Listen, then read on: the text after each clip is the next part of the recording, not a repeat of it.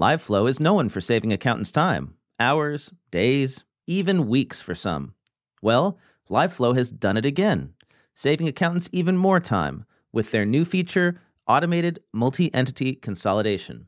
Stay tuned to hear more from our sponsor, LiveFlow, later in the episode. It's not just financial modeling, because it's strategic finance. That's the way I like to think about it. And maybe I'm just adding fancy words to something that's simple, but I really think I do believe it, because it's not just putting numbers on a sheet. Because when you just put numbers on a sheet, you'll do what I did at the beginning of my career, which is hand over the model and they say, why am I making $1 billion a month? That makes no sense. And I'm like, well, that's the formula. And they're like, well, you have to do the sense check. You know, you can't just like be a monkey with the numbers. You got to really think about what you're doing. If you'd like to earn CPE credit for listening to this episode, visit earmarkcpe.com. Download the app, take a short quiz, and get your CPE certificate. Continuing education has never been so easy. And now, on to the episode.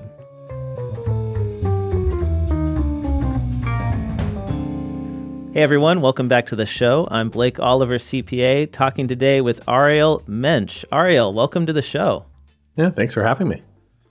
Ariel, you are a strategic finance advisor at Raftel Strategy. And the way that we got in touch is you were working at DemoStack with my buddy David Wieseneck. Is that right? Yeah, still am. Still am, he's, okay. One of my clients. Yeah, so Raftel Strategy is my consulting firm. I do financial and advisory for a number of companies, usually focused around transactions, helping companies who want to eventually do a capital raise, whether it's a Series A, B, C, whatever it is, debt raise, or eventually exit, M&A or IPO. And, there's a lot of different people involved with those transactions. So you have your bankers, you have your investors, and no one's really there working for the founder or the founder's team, the CFO, trying to help them, guide them towards that transaction. So that's our focus. And it's not only that, but we also go into companies and help build out financial models, and sometimes part-time or outsource finance teams. Not like a CFO that does purely accounting, but think of it forward-looking financial models, strategic KPIs, and how to think strategic. Finance today is really a mix between strategy and the numbers. So trying to take all that together. So working with DemoStack today also. Well, yeah, it was great talking with David. If you have not, dear listener, heard that interview, go back to the episode called Scaling Startup Finance with David Wieseneck, and we talk all about his approach as an accountant, a controller who then became head of finance at a startup. And he recommended that we talk to you, Ariel. So I'm eager to hear your insights into, FP&A and more on the finance side of things and building models. And you have such a really interesting LinkedIn profile. And the one that stuck out to me, the experience that stuck out to me is your time at WWE. With what used to be the World Wrestling Federation when I was growing up, now WWE, doing financial planning and analysis. And I'd love to hear, a bit about how you got there. What was your background? Were you an accounting major in school? How did you end up doing FP&A for pro wrestling? Yeah. First of all, I'm actually a big fan of WWE, of the show, and then being able to work there was a really amazing experience. I started out in college. I did a double major of business and art history.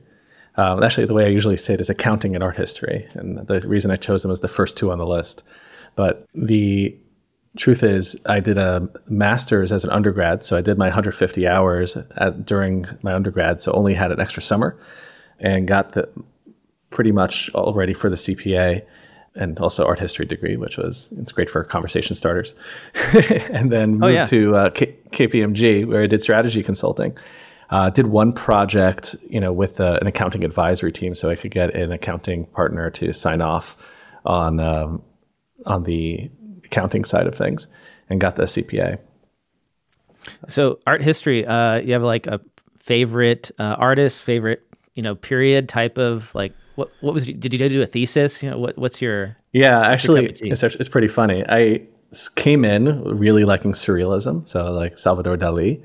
Ended up focusing on architecture in the Islamic world. looking at just development of art and architecture in the Islamic world, really a focus on buildings everywhere. And I loved that.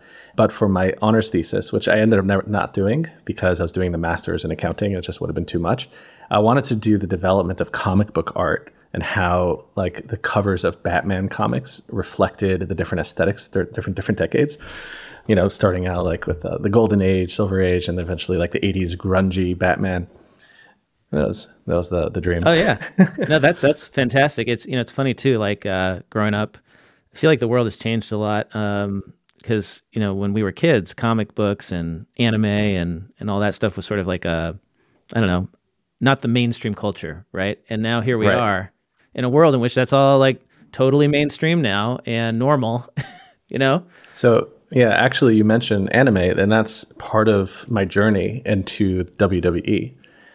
Really? Yeah. So I'm a avid anime watcher, and one of the really cool things that anime is unique is that it's long form storytelling.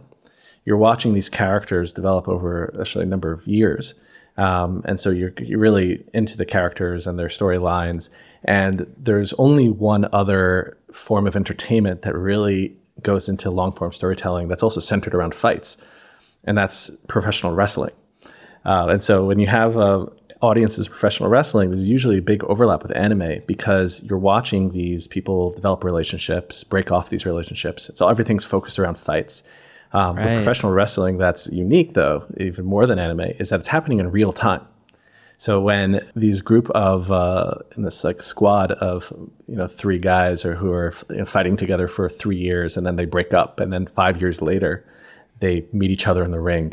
And are they going to be friends? Are they going to be enemies? What happened? Well, you were there 8 years ago when they formed. And you were there 5 years ago when they broke up. And you were with them in their individual journeys for the last few years. And that's real time in your life that you spent dedicated watching these guys and developing them. It's a very strong parasocial relationship that you have. And the payoff is just, the emotional payoff is amazing. I think that's the thing that people outside of these subcultures don't see, is that they just see the fights. But what it's really about is the relationships and the interactions between the different characters and the long drama that it's very intricate and drawn out, and you have to know the history to really enjoy it. Exactly. And so, when you're a new fan and I say new fan, you could be watching it for 3-5 years, and then someone comes on stage and everyone's freaking out. You have to like do all these Wikipedia searches to see what the relationships were beforehand. It's a lot easier these days. You can just go on the wiki and look it up, right? Yes, that's true. You could do that. So definitely helpful. But to how I got to WWE is actually when I was at KPMG, one of the projects I did was actually for the FP&A team at WWE. And I wasn't poached or anything, but that was like kind of when it came up as like, oh wait, WWE is a company that people could work for. So it was on the radar. And about a year and a bit after that, I was looking to change directions. I was doing strategy consulting for a number of years. Most of the time on projects, I was put on more like a financial modeling side of things. I was like an Excel guy, my bread and butter. And I wanted to go into finance. I thought that was an interesting direction to go. And then there happened to be an open role at WWE. It was very fortuitous. And I was able to join the team. And at WWE, I managed Stephanie McMahon's budgets. So Stephanie McMahon is the head of She WWE? Was the chief brand officer at the time. Actually, she just recently resigned. So that meant everything to do with marketing, brand, also community relations. So anything that they give a lot back to the community, which was really cool for me to experience that side of the business as well. They also had like a network. I'm sorry. Yeah. Oh, I was going to say, I mean, I don't mean to derail you, but I'm really curious about like, what are you modeling out, for WWE? Like, what do those financial models look like? What's important? What's what's everybody? Yeah. So it's a number of things. So it's interesting to think about like the CFO's role and how their different responsibilities look, and then how that's actually changed over time. So I would say like the traditional CFO has like 3 hats. You have the treasury, you have accounting, and finance. So treasury is taking care of pay, everything to do with cash. Accounting is making sure everything is reconciled, and then finance was really what do we expect to spend? It's all forward looking. But as I think data has become more accessible and we're able to manage more and more of it, the finance role has expanded to become more strategic. And it's not just about forecasting the expenses, but also thinking strategically about what KPIs to be measuring, how to think about where to invest in the company. And so finance kind of grew to be this like almost like a nucleus of the company where it's working with all the different operators. And it's almost like a service. You have clients within the company. So, working with the accountants, working with the marketing team, working with data analytics, making sure they all have the support they need to, the KPIs to measure that they're succeeding in what they want to do, make sure that they understand how much funds they need to succeed or how much funds they have left. And what I found was in the old, legacy FP&A practices, a lot of times what you're doing is I was acting as like almost a broker, not a broker. I think the term would be like a middleman. Middleman, I guess. Living in Israel now, so like I can't speak Hebrew, but then I can't speak English either. So you lose all the. What's mediator, the word in Hebrew? I think it's actually my last name. It's in Hebrew. My last name is Menche or Menche, and it's the same word, but it's like a moderator. A moderator. There we go. Yeah. Yeah. It's like and trying to so marketing would say, okay, here are your actuals that came in. And they were like, I didn't spend that travel and expense thing. That's way too high. I didn't spend anything near that. So when I first joined the company, it was like 20 days of the month was trying to reconcile all the actuals from the previous month. It was a limited accounting team. And then every single team in the company had a different data set. So just for one example, HR had one set saying who's belonging to what department. The accounting had a different set. The travel team had 5 different sets depending on whether or not they were using an Uber or a plane. And so I realized this and I was like, I don't want to be spending my time doing non-value add activities. Let's streamline, let's get to the bottom of this problem. And what we did was we created single sources of truth. We gave more responsibility and put the onus on the operators to say, here, I know what I spent, so I'm showing you what I spent. So when they could have a report now that feeds into accounting. And so what does the modeling look like? I created a report that a marketing team could use some drop downs to say, oh, it's this type of expense, this type of that automatically filled out the accrual sheet for accounting.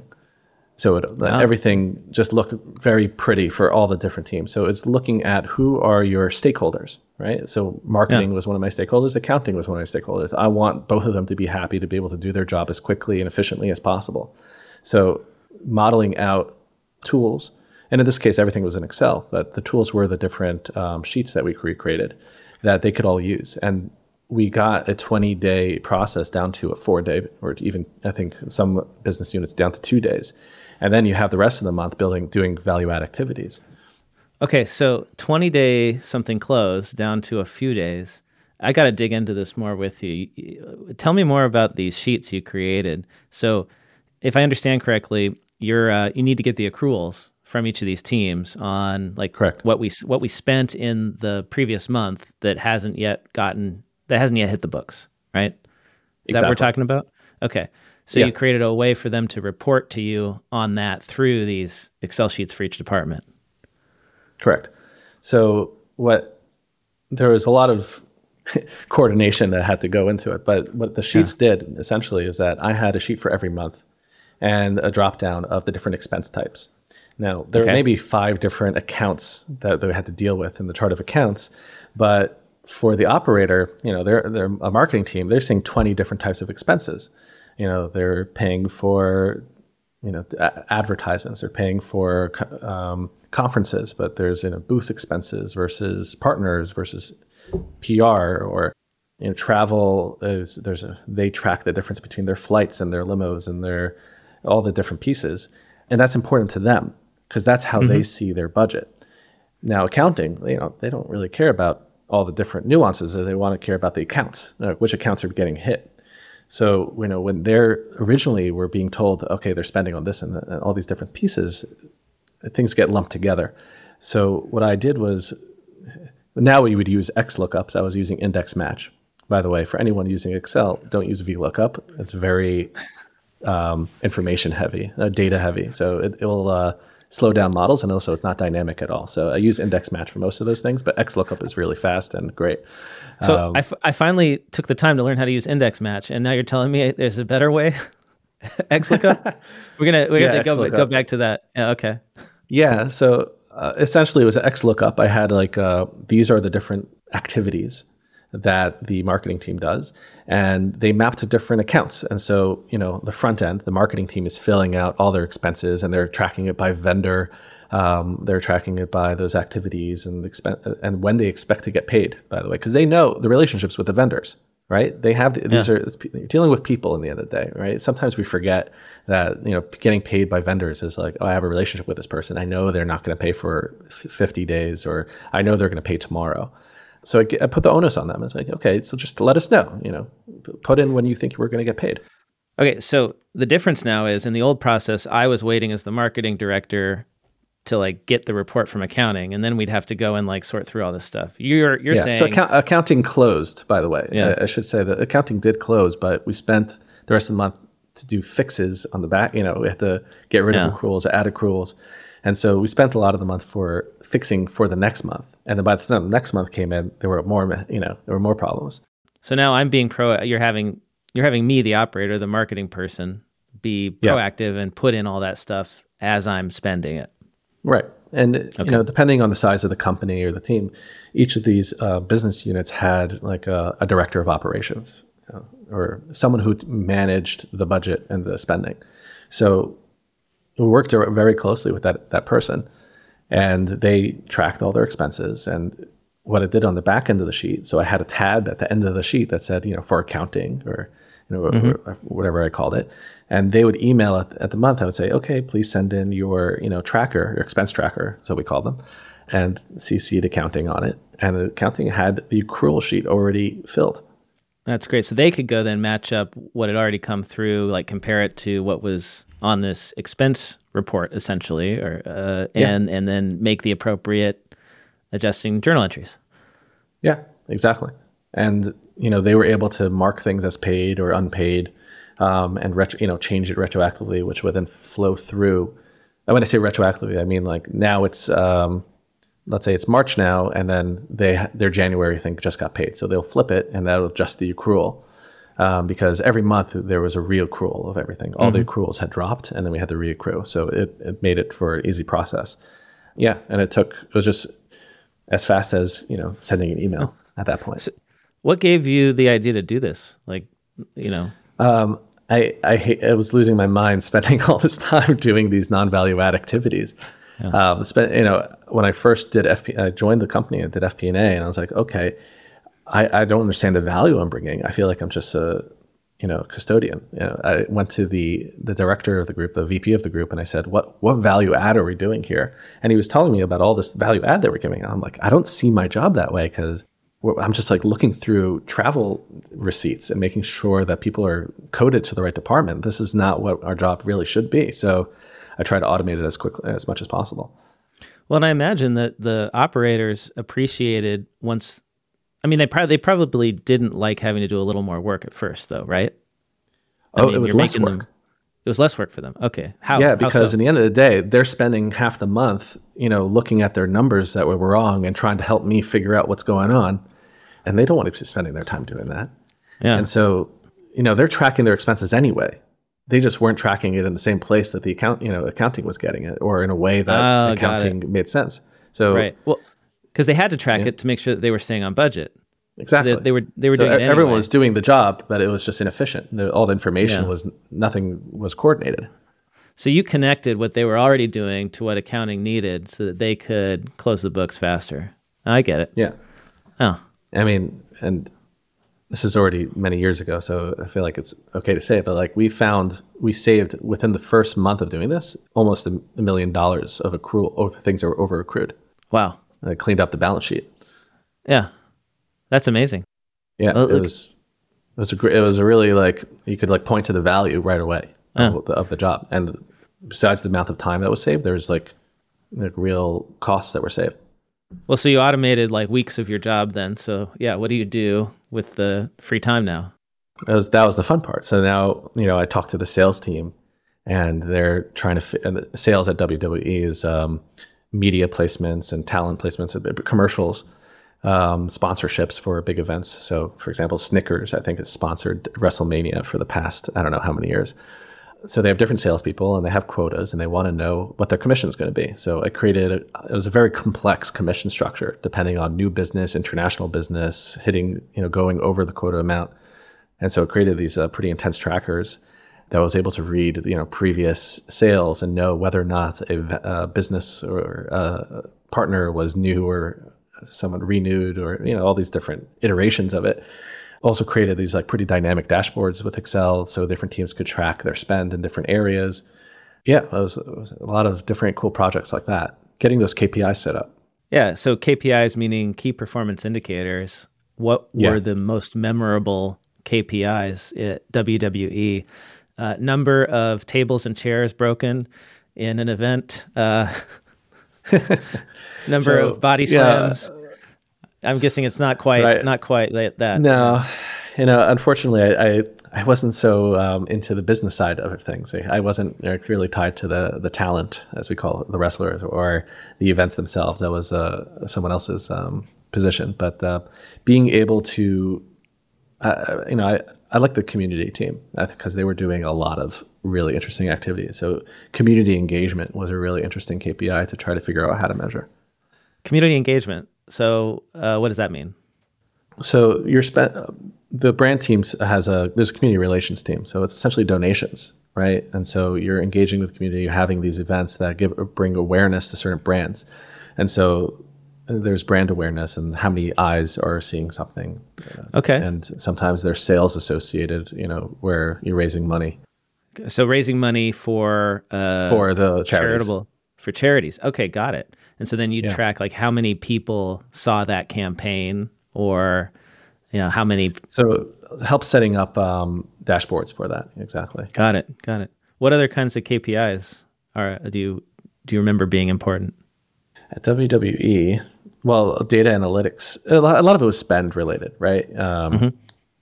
So, tracking different vendors, how often they're being used. I remember there was looking at the cloud spend and trying to get an understanding of cloud spend. So there were a few months where the cloud spend started ballooning. And so I had to dug into it and try to understand what's going on there. And looking at Amazon Web Services and understanding the different products they have and how those different products price. You're learning about E2 instance, I think they call it. Yeah. Are you talking for the streaming, like streaming the shows and all the web stuff that's going on? So they had, so they had a network at the time, which I think was subsequently sold to Peacock. But they had the WWE Network was another streaming service that or app you can get. And so there was a lot of this cloud spend. And so E2, I believe it's called, it's probably someone will correct me on that, or there are server instances that you have on Amazon Web Services. And I looked up best practices. And so you can actually turn them off and only run them 1 hour a day instead of having them on 24/7. So being able to get into those types of weeds and say, okay, let's help, get more efficient spend. When you're dealing with the non-business side of things, it's very, you have to be a little more creative on what KPIs to measure to really understand the value of the investments. Right. Because it's efficiency, it's time spent on activities, and it's hard. It's more subjective. Yeah, and you're trying to minimize spend and control spend, or help people control spend. How do we not use a ridiculous amount of cloud compute so that we don't pay out the nose to Amazon or all that. I suppose. Yeah, it's more behind the scenes, right? Like all that stuff that needs to happen to make sure there is a profit at the end of the day. Exactly. And there's so many moving parts, especially when you have larger organizations. That's why you have the finance team. It's not one person. I think we had over 10 people at the time. It's a pretty large organization, and people dealing with the business. And then you had a bunch of people who were just dealt with consolidation full time. This episode of the Earmark Podcast is sponsored by LiveFlow. Did you hear the news? LiveFlow just launched a new consolidation product. LiveFlow power user Beth Melcher of MoneyFit said that LiveFlow's consolidation is saving her team 15 to 20 minutes per client every week and eliminates the use of formulas. LiveFlow's automated multi-entity consolidation is simple to use. You can easily map multiple unmatching charts of accounts from multiple QuickBooks Online companies into one standardized report. Once it's set up, LiveFlow works its magic, updating the consolidations automatically in real time, so you can focus on analysis using instantly updated data across entities. LiveFlow can even consolidate financials that are in different currencies, and the possibilities don't stop there. LiveFlow empowers you with flexible, powerful reporting tools to create customized dashboards that meet your specific needs. Build executive presentations, cash flow forecasts, and more with just a few clicks. To stop grueling over manual consolidation reports and to get 25% off your first 3 months, be one of the first 10 listeners to head over to earmarkcpe.promo/liveflow. That is earmarkcpe.promo/LIVEFLOW. So that's where you really, it sounds like, honed your skills as an FP&A manager. And then you spent a couple of years, so it looks like, a few years at WWE, and then you went off on your own. And now you're running FP&A for startups, for your clients. What's the difference for you in those roles where you were, at WWE and now managing FP&A or running FP&A? Oh, that's a great question. So I would say that I have two different types of projects that I engage in now. So either running FP&A or helping people set up their team. So having that experience, that corporate experience, really gave me the nuance of what does it mean to be on a team. And someone says, "Oh, I'll get back to that in a week." Working at KPMG, it's like, okay, someone gives you an ask, they're expecting it back that day. It doesn't matter if they asked you at 8 p.m., And so the corporate lifestyle of a strategy consultant versus going into corporate where people it's like a 9-to-5 job and it's like, oh, well, I'm leaving in a half hour, so maybe we'll talk next week. I'm like, wait, what's going on? What do you mean next week? It's a little bit of a culture shock, but that perspective is really important because I think that's how most companies work, and I think for good reason. I mean, it's not healthy to do the Big Four lifestyle in a long term. There's a lot of benefit. I mean, I learned a lot, and I'm not disparaging it, but I think it's not for everyone. Well, and that's why only 1% of the people who go in stay for life, right? So exactly, it's Sometimes you think about how many years of life kind of scraped off by doing it, but I don't like to think about that too much. Well, I think that's the best argument I've heard for going the Big Four path and just working your butt off is that you get double the experience in terms of years, right? So if you're there for 2 or 3 years, you're really there for like 5 to 10. It's it's not double, it's more. It's the amount of experience I got. I could jump into any industry now, whether energy, finance, life sciences, health tech, media, SaaS companies. And I know the business models because I've worked with big players in each of those fields and could talk to the detail of it and understand the business models, which is how I'm able to do my job today. Today I'm talking to a company that is setting up electric charging stations across Europe, or another is a SaaS company or a recruitment agency. And each has a different business model, but I feel comfortable in each one because of the experience I had at KPMG. Wide exposure to a lot of different types of businesses, industries. Yeah, hard to get anywhere else, right? Yeah. So back to the question, right? How's being head of FP&A? How is being head of FP&A different for you? So first of all, it's the scale of the companies. I tend to be working right now with earlier stage startups. So there is not much of infrastructure that's there, or if there is infrastructure, it was sometimes just put together pretty quickly. So what we could talk about is usually goals. I can't go into a company and say, here is your FP&A function. It's like, standard product, take it. It doesn't work like that. Every company has a different goal. Someone wants to IPO, someone wants to have an exit, someone wants to get acquired by a specific company, or maybe it's just a next capital raise. And so that's why I have that transaction focus, because we have that conversation and say, okay, what is your goal with this? What are you trying to get at? And you have different approaches for each of these companies. Now, the basics of it will you have to have clear insight into what you're spending and where your spend is going to go. But the KPIs that you set up after that will differ. So first have those conversations, and it's very high level, it's strategic, and then go into the model building and setting out the processes. Whenever you build a model, the first question I ask is, what is the output? And people say, well, I want to look at this KPI, this KPI, this KPI. But I'm like, no, who's looking at those KPIs? Is it for you? Is it for an operator in the company? Is it for the board? Is it for potential investors? Because each one needs something else and is going to define the KPI differently. I think one of the biggest things today, especially in the SaaS world, is ARR, right? Everyone's talking about ARR. They want a recurring revenue model. I forgot which company put this out, but there was a document with 1,000 different definitions, and literally 1,000 different definitions for ARR. Yeah, I mean, there's a general what's going on with recurring revenue, but how you're defining it is so vastly different. And it's crazy to me that FASB, that we don't have accounting standards for SaaS metrics. That it blew my mind when I discovered this, that the only ratio that the Financial Accounting Standards Board has ever defined in the United States is EPS. Did you know that? It's the only one. I did not know that. Yeah.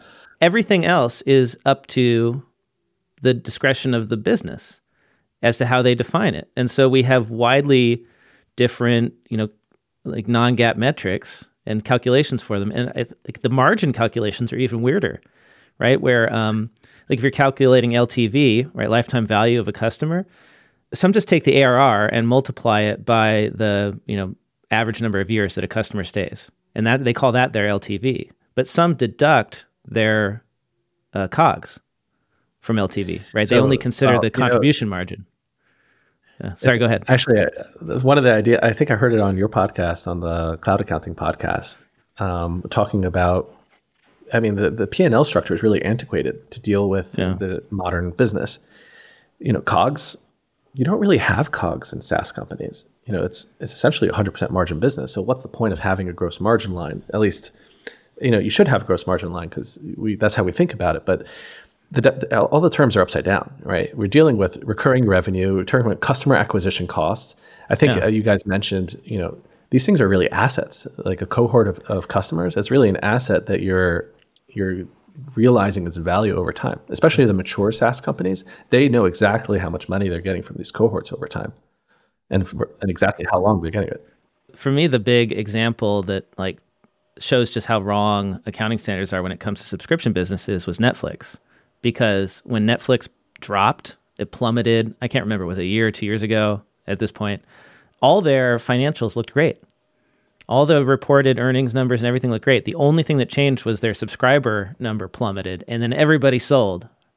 And I thought, that's so crazy that why don't we have mandated reporting on numbers of subscribers for subscription businesses and LTV? Because that's what investors really care about. That's what I care about as a Netflix investor, is how many customers do they have and what's their churn and what's their, what's their ARR or their, average ticket or, that sort of thing. That's how you can see, that's the asset, right? But it's not on the balance sheet. There's the biggest asset of Netflix and every other subscription business is not on the balance sheet. I agree. It's the whole business model. Yeah, what are you going to do with COGS, right? So you're talking about they should deduct COGS from the ARR. What is COGS? Is their hosting cost? That makes sense. I think normally it's it's the hosting. If you do AWS, right, then, but it can be... That's the only thing that's really traditionally COGS. But, some people will put customer support because, you'll have to increase your customer support, the more customers you have. But there's no standard, I think, is the thing, yeah. Exactly. There's no standard, but also... it makes less sense to define gross margin when you have no standard. Yeah. Right. That's why SaaS metrics is its own category of metrics and of KPIs. So everybody wants to create forecasts and budgets and financial models, but it's really hard. I had a job, my last gig, my last full-time employment was as the marketing director for an FP&A platform. And I attempted to learn how to do it in Excel and in the software. And even with software, putting Rails on it, it was hard. It's really hard. How did you learn how to build financial models. Do you have advice for folks who want to get into it as to how to start? Because we all have Excel on our computers, but it's this blank slate. It's like having this totally blank canvas, and now I want to learn how to make an oil painting. How do I get there?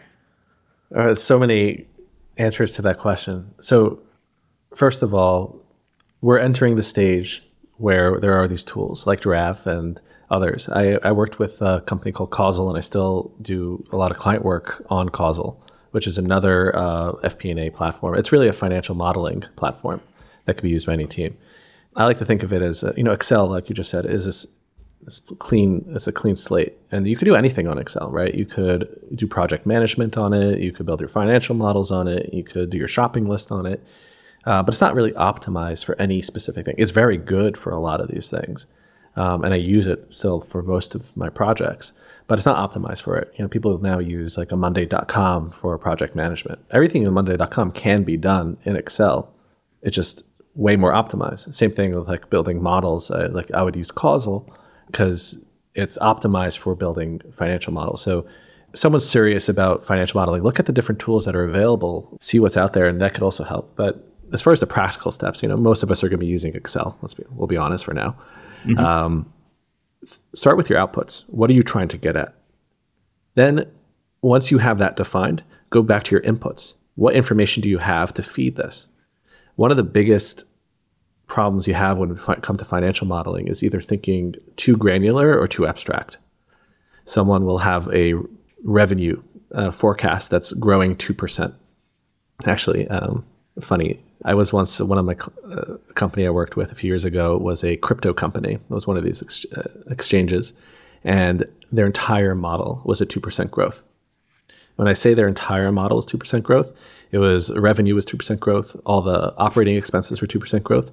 Even the Bitcoin to USD exchange rate was a 2% growth. I just decided like we're going to, yeah, we're just going to get, that's the laziest form of modeling, right? Is just a static growth rate.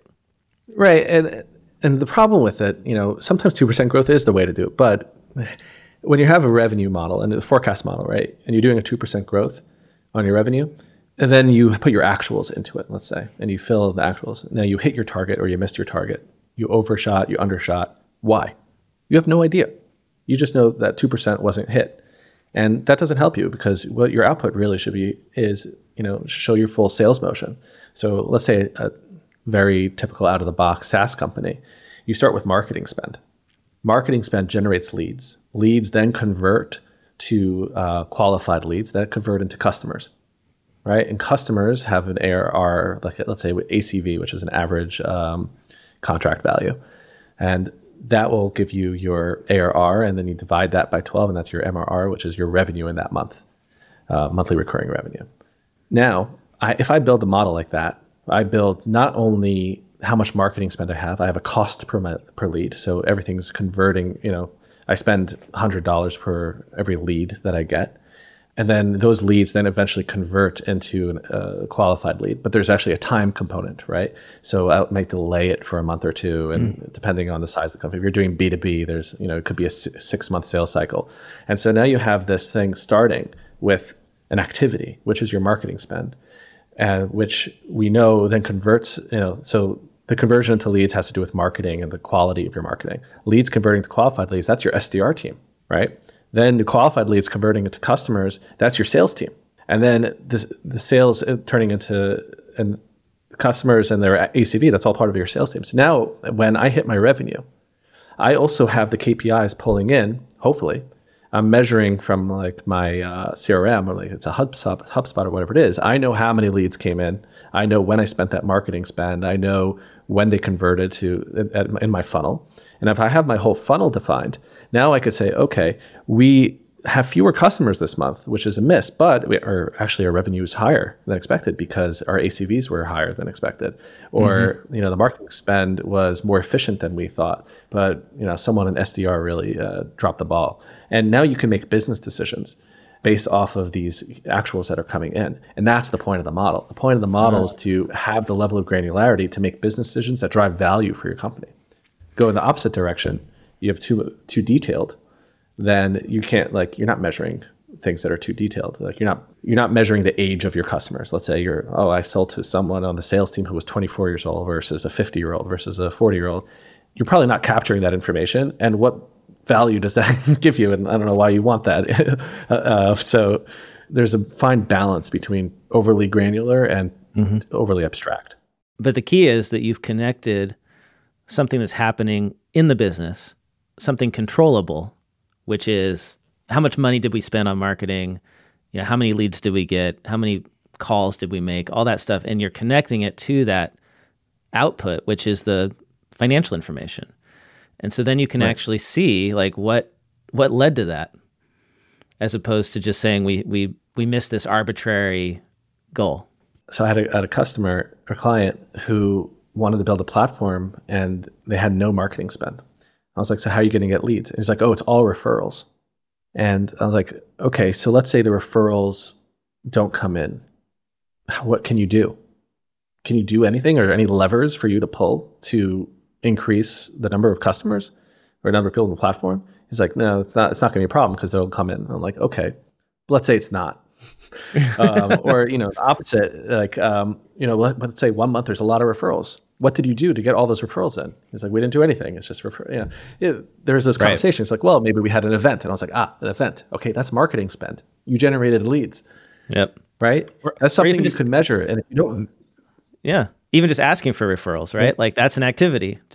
Right. And it's hours that you're spending. Yeah. Right. Maybe you're not capturing that. So you shouldn't be modeling, but maybe that's not the best business approach. It's actually interesting for accounting firms. You don't want to do marketing spend a lot of times. If you have a good accounting firm, it's all referrals. And it's all about, it's like the opposite of SEO. I think maybe you guys mentioned this once, where your site is to show that you're legitimate, but you're not trying to generate new leads. So what's the business model to get higher ACV? So that's an interesting question. Yeah. And that's where I think most accounting firms don't do this kind of modeling. And so they really don't know. And therefore, their ACV is lower than it should be a lot of the time because they're not going out and asking their existing customers, hey, do you need help with this? We offer this as well. And most of the time, the customers have no clue that the firm does that kind of stuff. And that's where like a model that, like even if your only source of new business is referrals or like expanding existing customers, you could build that out really well in a model and understand it better.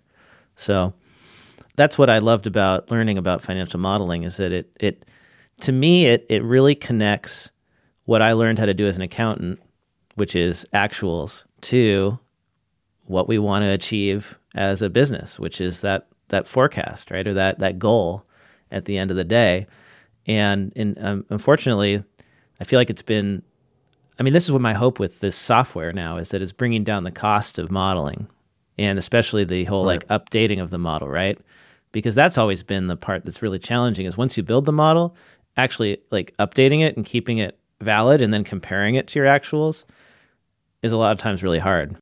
Right. That's where I think these new tools really excel is, I think you still usually need help building the models because, again, I think hopefully the point came across that these things really shouldn't be out of the box. They should be really, your strategic approach or business approach to the market quantified.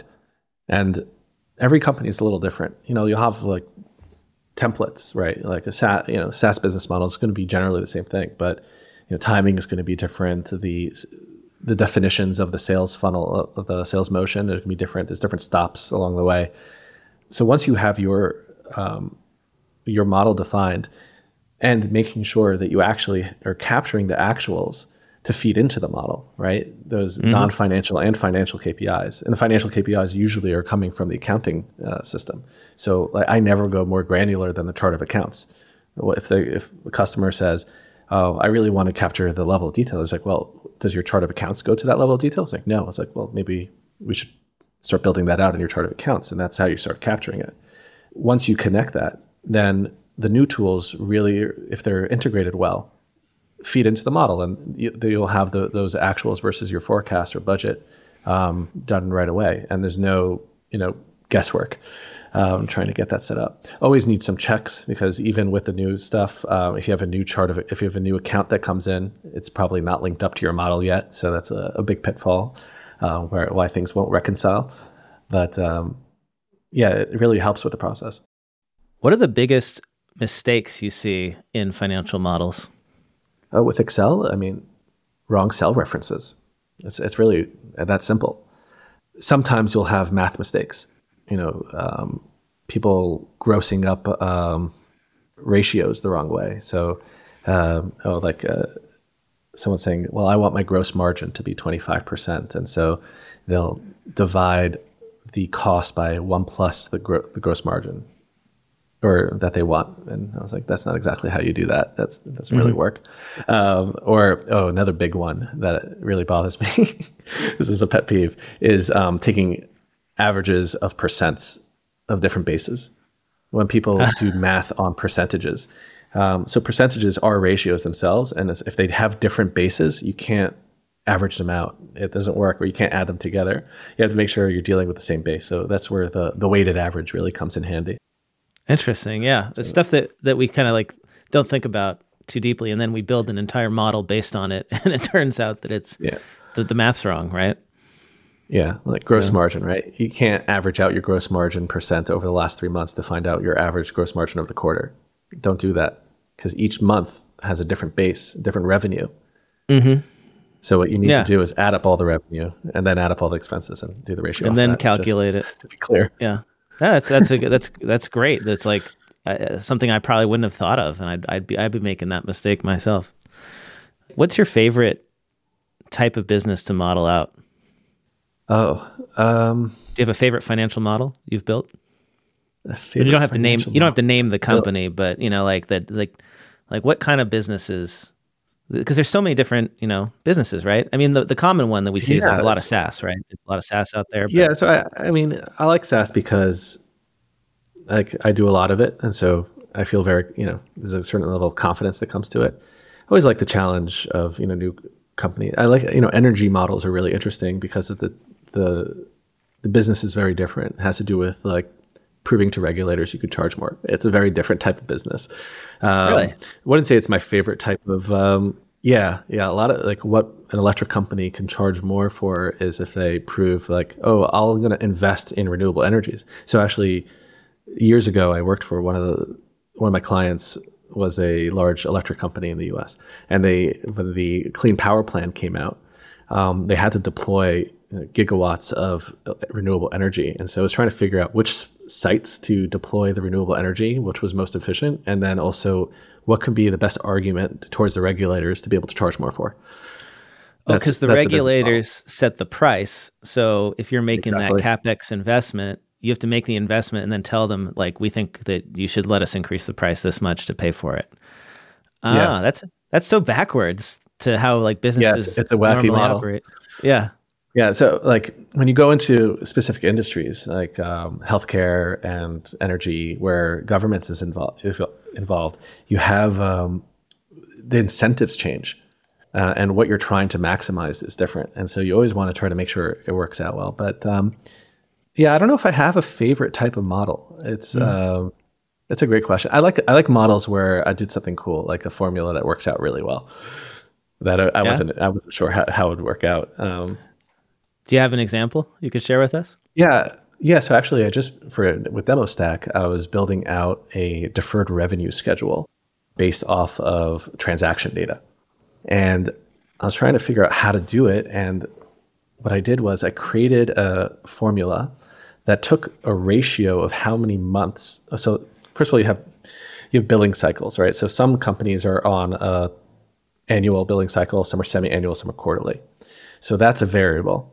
So I had to take like the contract value, let's say when's the contract ending, and then figure out based off the variable of what their billing cycle is, a ratio that would divide up, how many months are left until the next billing cycle to come up with a deferred revenue piece. And so I had to figure out these fractions that based off of an end date to say, okay, well, if this is a March and the end date's in December, then it only has to be 9/12. But it's not really 9/12. It's really exactly, it depends on if it's a sixth or a third or 12. Yeah. So it worked out. It was pretty cool. That's cool. That sounds a lot better than the way I did it, which was line by line manually. Yeah. But I don't know how long that would take. yeah, I mean, for the client I was doing it for, they didn't have that many customers, but at the time, but then it quickly started to get out of control. So I could see like automating it, like you're talking about, would be extremely valuable. Yeah. And now to update this, all you need to do is copy and paste the transaction data into the file. And then I have a check that says, do you have enough rows? There was a way to do a dynamic rows, but it would take up too much data and slow down the model. So I did manual add rows. So I had to check, said, please add 2 more rows. I wrote the words, please add 2 more rows in the model. Yeah. Because I think aesthetics in a model is also important, because if you're looking at this stuff all day, you don't want your eyes to glaze over with numbers. So I add colors, I add borders, so you can visually see things without having to read it. That's really important because it may make sense to you as somebody who built the model, but the question is, can somebody come in and understand it who didn't build it? And normally that's like not possible. And that's one of the big limitations of Excel for modeling, is like nobody can figure out how to use it except the person who built it. Right. So I built my models in a specific way, especially in Excel. So any input tab, I have an I in front of it. Any calculation tab, I put a C in front of it. Any output tab, I put an O. It's actually my mentor, George Allen, who's I think now a partner in KPMG, taught me how to do these models like this. And there's also an assumptions tab and a dashboard. So I put all my inputs. I never really like to hard code any numbers into a formula. I always do everything variable based or input based. And so you have a dashboard with all your inputs, and I color code it so you know what's an input versus a calculation. And then you have your charts next to those inputs, so you can just change everything on a dashboard.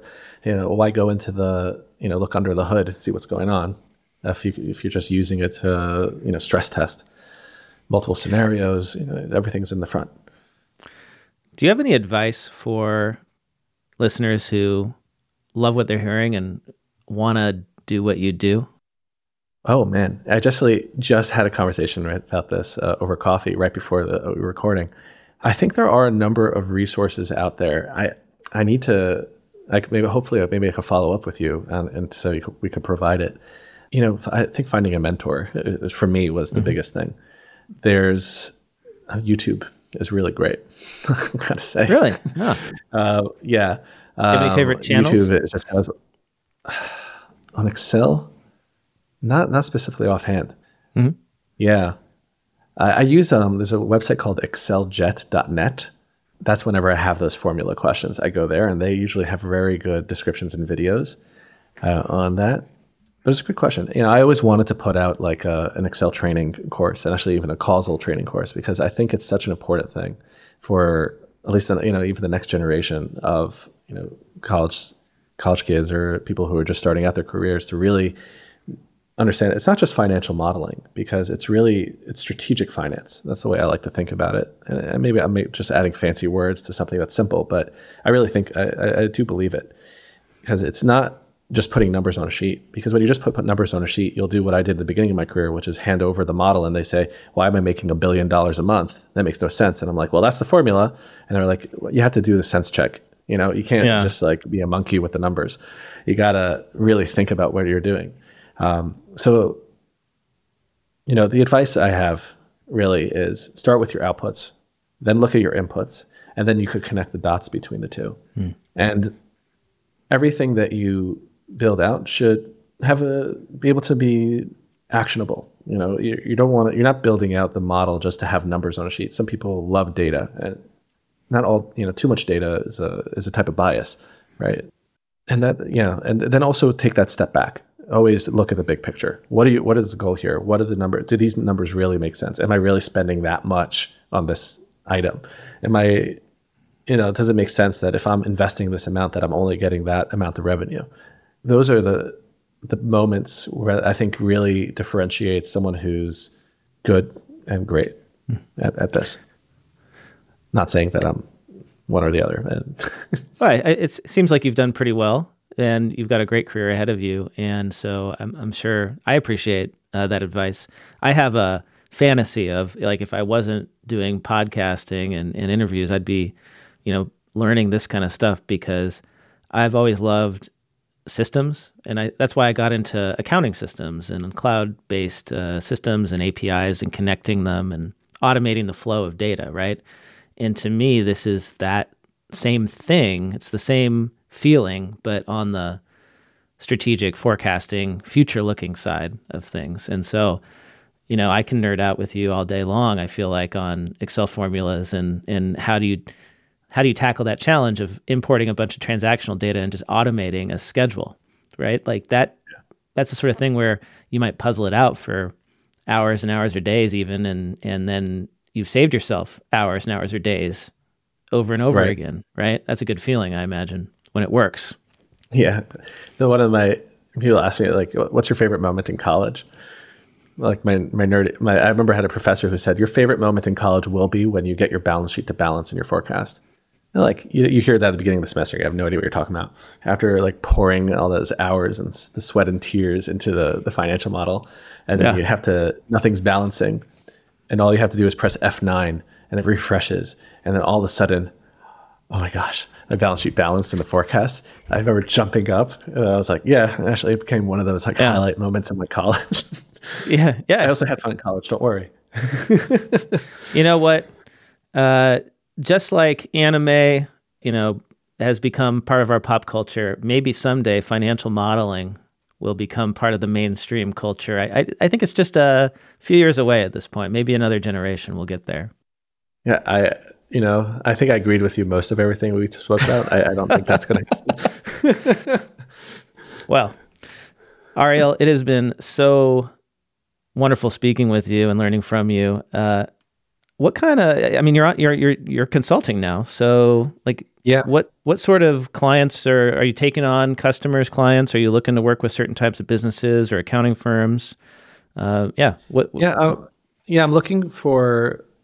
First of all, anyone who is very junior in their career. I'm looking to hire people to train. Thinking about also doing some training content around that, which I guess we could talk about at some point.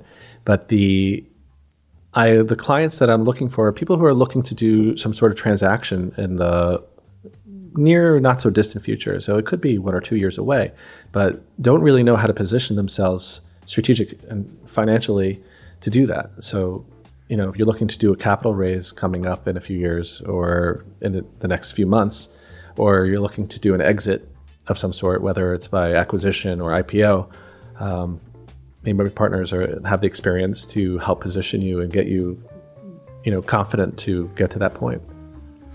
What's the best way for our listeners to get in touch with you and learn more? So my website hopefully is going live soon, either this week or next. It's at raftelstrategy.com, and you can reach me at my email, which is Ariel, Ariel, at Raftel Strategy, which is RAFTEL strategy.com. Ariel, thanks so much for your time today. Great having you on the podcast, and hope to talk to you again soon. Yeah, looking forward to it. It's been really great. Thanks for listening. I hope you enjoyed this episode and that you learned something new. And if you did, wouldn't it be nice to get some CPE credit for it? Well, I've got great news. My new app, Earmark CPE, offers free NASPA-approved CPE credits for listening to podcasts, including this one. Visit earmarkcpe.com to download the app, take a short quiz, and get your CPE certificate. That's earmarkcpe.com.